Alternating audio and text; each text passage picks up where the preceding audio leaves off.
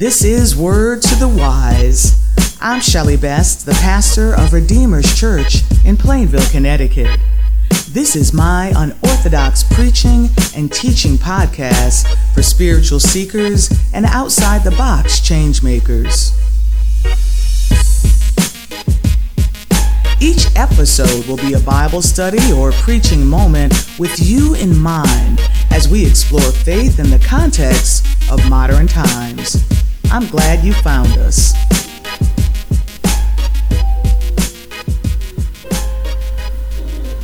Dear God, we cannot even begin to measure the amount of love you have for each of us. We have lived lives where many of us have settled for so much less than your love. And we even thought it was enough. Lord, change the appetite of our love. Yes. That we hunger and thirst for those things divine. Yes. And are not satisfied with imitations. Yes. Move us, Lord. Mold us, Lord. Fill us, Lord. Use us, Lord. Now let the words of this mouth and the meditations of this heart be acceptable in thy sight, O Lord, my strength and my Redeemer. Let the people of God say, Amen and amen. Turn with me, if you will, to the book of Matthew, chapter 20, verses 1 through 16. The book of Matthew, chapter 20, verses 1 through 16. And I'll be reading from the New International Version of the Scripture. Matthew 20, 1 through 16. For the kingdom of heaven is like a landowner who went out early in the morning to hire workers for his vineyard. He agreed to pay them a denarius for the day and sent them into his vineyard. About 9 a.m, he went out and saw others standing in the marketplace doing nothing. He told them, "You also go and work in my vineyard, and I will pay you whatever is right." So they went. He went out again about noon and about 3 p.m. and did the same thing. About 5 p.m, he went out and found still others standing around. He asked them, "Why have you been standing here all day long and doing nothing?" "Because no one has hired us," they answered. He said to them, "You also go and work in my vineyard." When evening came, the owner of the vineyard said to his foreman, Call the workers and pay them their wages, beginning with the last ones hired and going on to the first." The workers who hired about 5 p.m. came, and each received a denarius. So when those came who were hired first, they expected to receive more. But each one of them also received a denarius. When they received it, they began to grumble against the landowner. "These who were hired last worked only 1 hour," they said, "and you have made them equal to us, who have borne the burden of the work and the heat of the day?" But he answered one of them, "I am not being unfair to you, friend. Didn't you agree to work for a denarius? Take your pay and go. I want to give the one who was hired last the same as I gave you. Don't I have the right to do what I want with my own money? Or are you envious because I am generous? So the last will be first, and the first will be last." Wow. The word of God for the people of God. Thanks be to God. With this in mind, the title of the message this day, as we continue our series of messages on stepping into the supernatural, is simply this: understanding grace. Understanding grace. As some of you know, I was born and raised up in Norfolk, Connecticut, a small town nestled in the northwest corner of our state. It's often called the icebox of Connecticut. And when I think of these autumn days, I often think of my days in the playground or the play field of our elementary school. It's that fall feeling of the beginning of the school year and being out in nature and playing the games that children play on the playground. In elementary school up in Norfolk, there were certain cultural norms which I'm sure some of you can relate to. But the dynamic was I was the only black child in the school, which had its own little flavor. And so when you think about the experience on the playground, you learn some things about society through the lens of children. While it was not explicitly spoken, there are certain things about your social location that you learn on the playground. You learn where you stand very simply, even from games like kickball. We would spend hours and hours playing kickball, it seemed like, as a child. And remember those days when you had that big red rubber ball? And that ball would be rolled down the middle, you kick, you'd run the bases. That would be your whole experience of your childhood play. But before the game officially began, the traumatic game would happen to me. You see, people would pick teams. And if you ever want to know your social location in grade school, it's the level and the time you are picked for the teams in elementary school. For you see, first of all, there would be two captains. And there's a sort of social status about who gets to be the captains of the team. You don't just rise up and declare yourself captain unless you are captain status. Does somebody know what I'm talking about? Amen. So somehow two captains would be selected. I would never be one of the captains. And then the captains would decide to call their various teams. They'd have their first pick, their second pick, their third pick. They would pick their teams. I'll pick Joe. I'll pick Sam. I'll pick Sally. I'll pick Jane. Different people would be picked and the teams would be lined up. Then the last individuals to be picked would be there. The chubby, the black, the slow, the disabled, the poor, and the unpopular would be the last picks for the kickball team.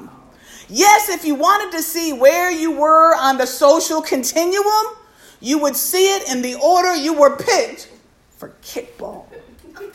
Well, without a doubt, your pastor was one of the often left behind. And I had this conversation with Sister Kyle. She's laughing in the choir because she was a cheerleader. She was often one of the first picks. Help us, Lord.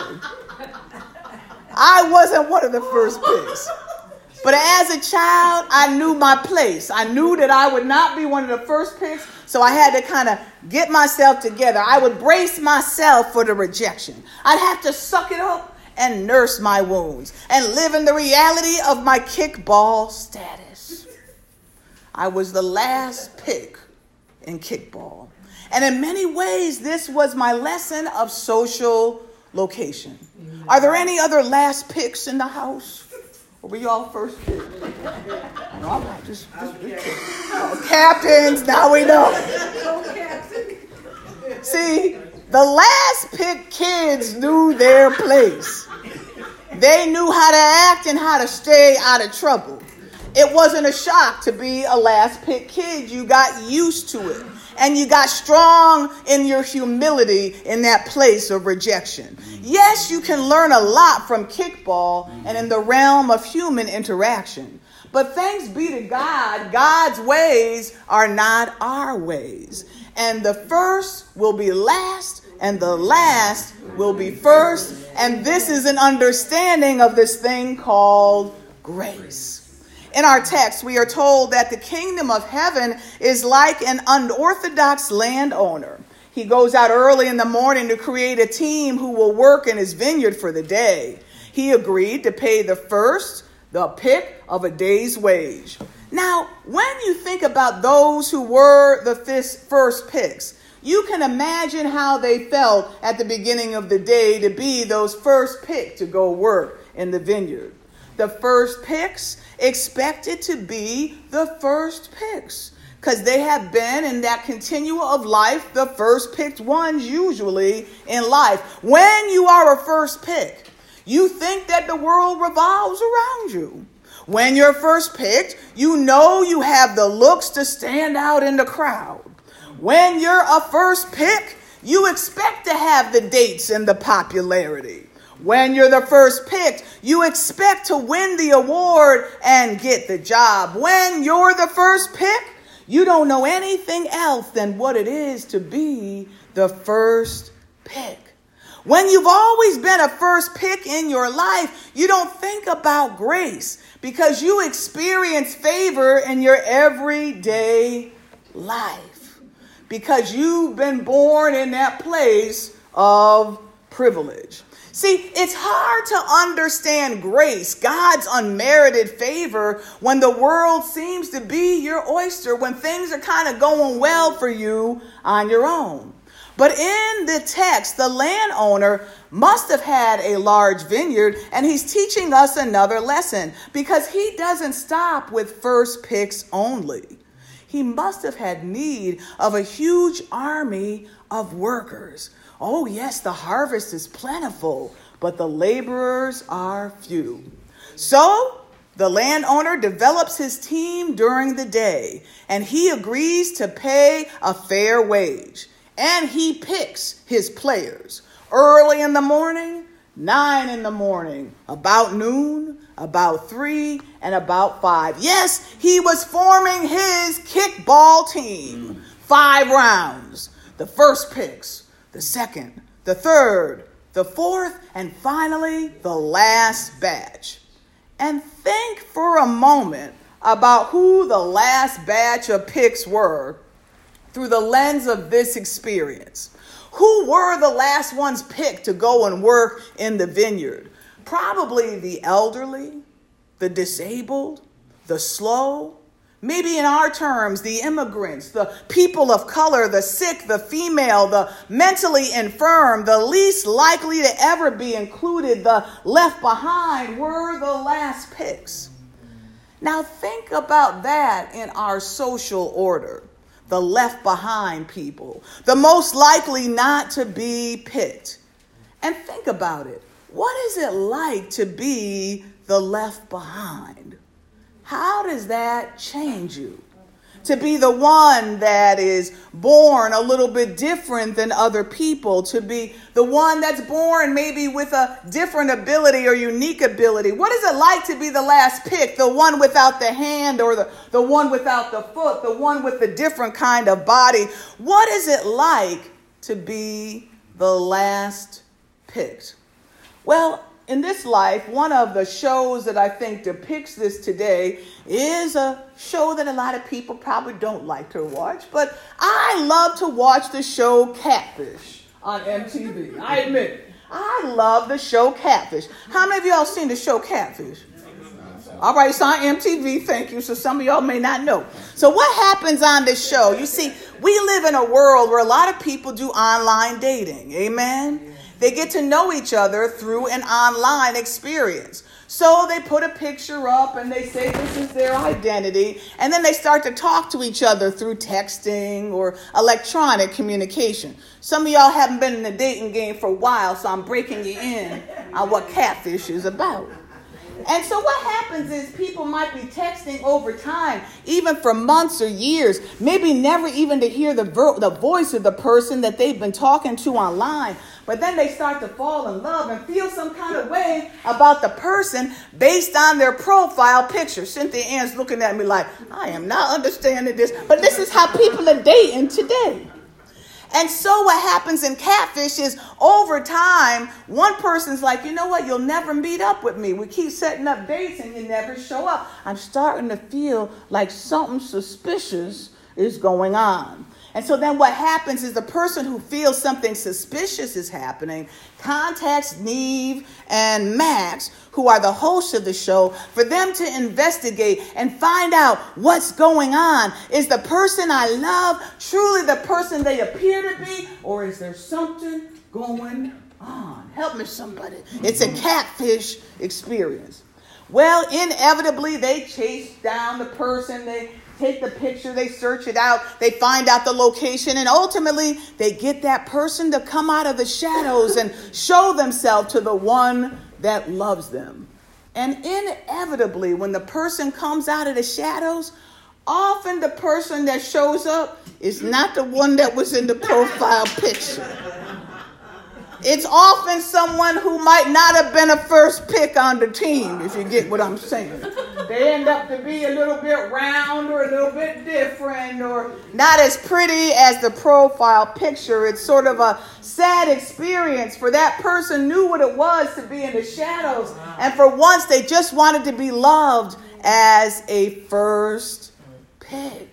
They wanted to have an understanding of grace, that someone would give them favor and like them for a different status of life. It's Catfish. Check it out, MTV.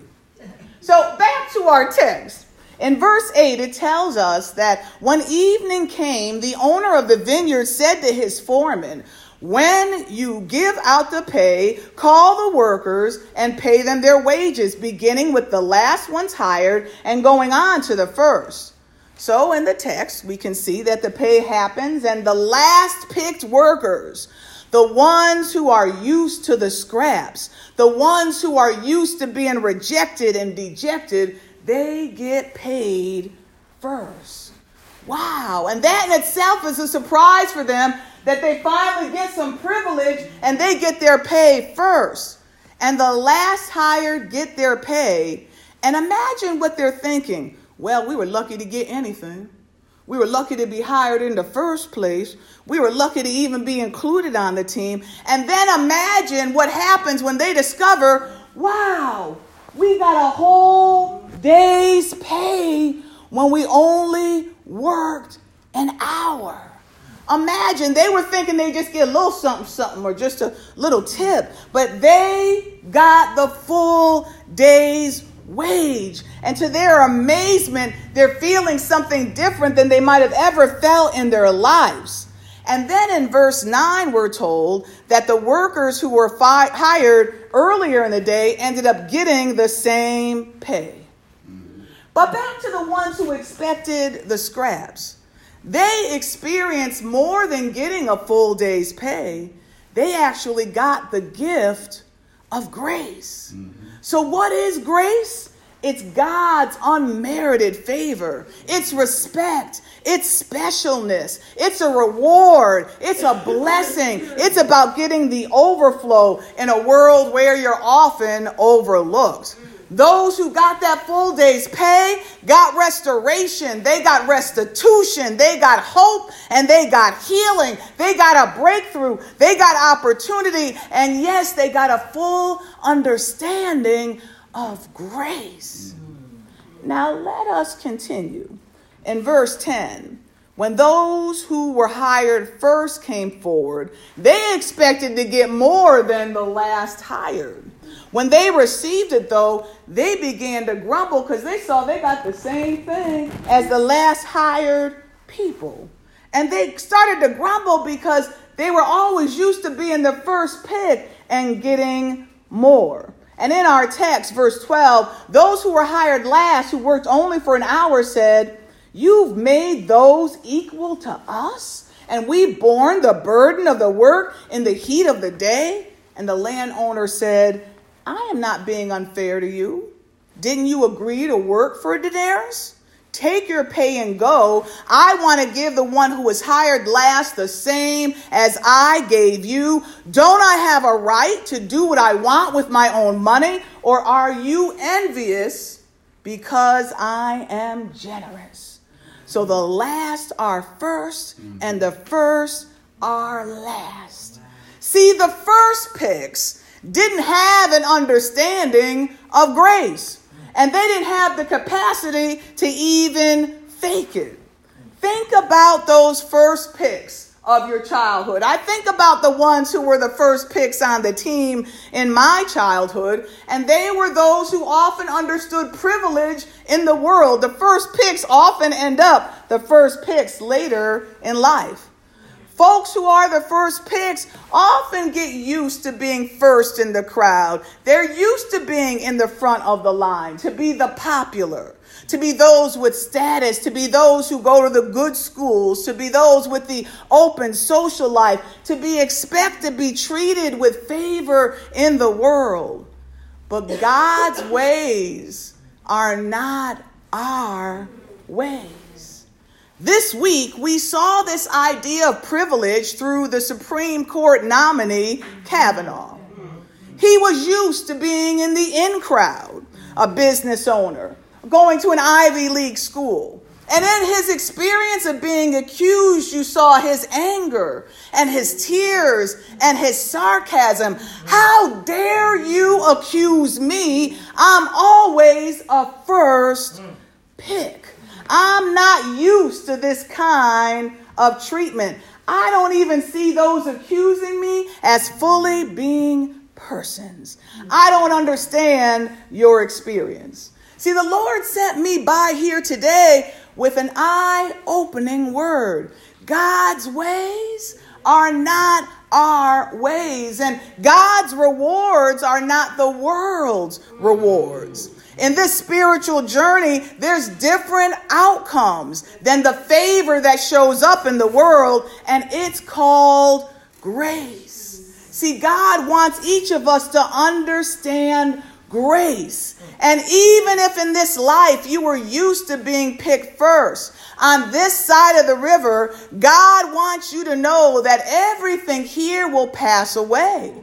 Title, privilege, status, and position. We live in a world where we came from dust, and to dust we will return. But there's something more in this life than material success, and it is spiritual security through salvation. When you think about this life, it's all about the grace of God. Ultimately, we've got to be at a place where we are in the grace of God and we experience the favor of God. We come from dust, and to dust we will return. It is the great equalizer of this life. And don't you know that through Jesus Christ, the first are last, the last are first, but we all have an opportunity for God's grace through Jesus Christ. When you give your life to Jesus, you experience grace and the equal opportunity for heaven.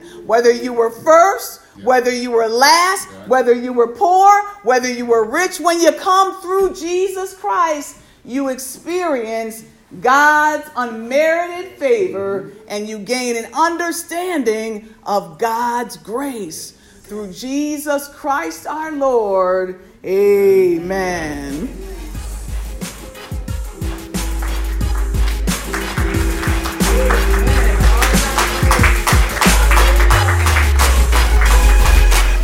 For tuning in to Word to the Wise, my preaching and teaching podcast. This podcast is a production of the 224 Ecospace, a place where change makers work, create, and lead. Our engineer and sound designer is Dan Warren. I hope you will share this podcast with your friends, and please review us so others can find us. Also look for me on Facebook at Reverend Dr. Shelley Best or Word to the Wise. Thanks for listening.